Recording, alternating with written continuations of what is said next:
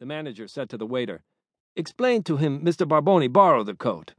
The waiter, trying to act like an innocent bystander, said, "Somebody take his coat, leave this old one. So Mr. Barboni put on this other coat that fit him pretty good. He say he gonna borrow it." Chili said, "Wait a minute," and had the waiter, who didn't seem to think it was unusual for some asshole to take a jacket that didn't belong to him, explain it again. "He didn't take it," the waiter said. "He borrow it. See, we get his coat for him, and he return the one he borrow. Or I think maybe if it's your coat," the waiter said, "he give it to you. He was wearing it, to go home. He wasn't going to keep it." "My car keys are in the pocket," Chili said. They both looked at him now, the manager and the waiter, like they didn't understand English. "What I'm saying," Chili said, "how am I supposed to get my coat if I don't have the keys to my car?" The manager said they'd call him a taxi. "Let me get this straight," Chili said. "You aren't responsible for any lost articles like an expensive coat of mine, but you're going to find Ray Bones' coat or get him a new one? Is that what you're telling me?" Basically, he saw they weren't telling him shit, other than Ray Bones was a good customer who came in 2-3 times a week and worked for Jimmy Cap. They didn't know where he lived, and his phone number wasn't in the book. So Chili called Tommy Carlo at the barber shop, told him the situation, asked him a few times if he believed it and if he'd come by, pick him up. "I want to get my coat. Also pull this guy's head out of his ass and nail him one." Tommy said, "Tomorrow, I see on the TV weather, it's going to be nice and warm. You won't need the coat." Chili said, "Debbie gave me it for Christmas, for Christ's sake. I go home, she's going to want to know where it's at. So tell her you lost it. She's still in bed since the miscarriage. You can't talk to her. I mean, in a way that makes any fucking sense if you have to explain something." Tommy said, "Hey, chill. Then don't fucking tell her." Chili said, "The guy takes my coat, I can't ask for it back?"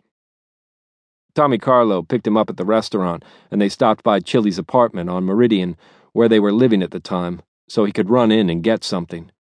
He tried to be quiet about it, grab a pair of gloves out of the front closet and leave, but Debbie heard him.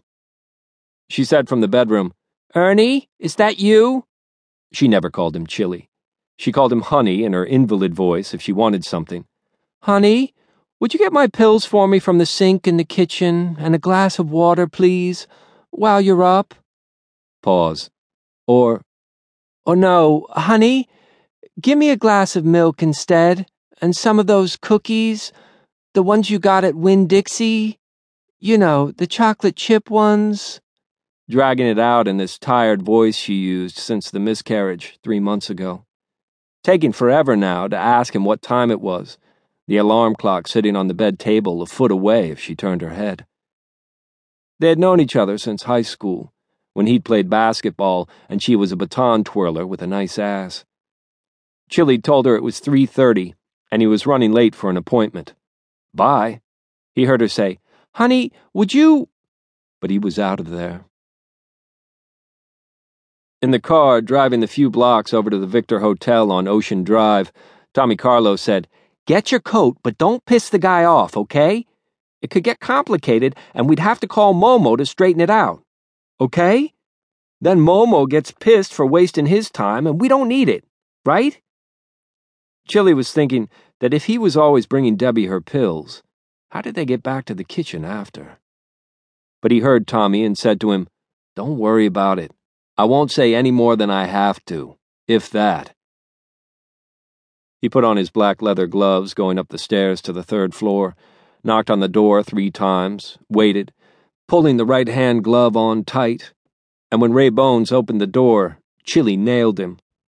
One punch, not seeing any need to throw the left.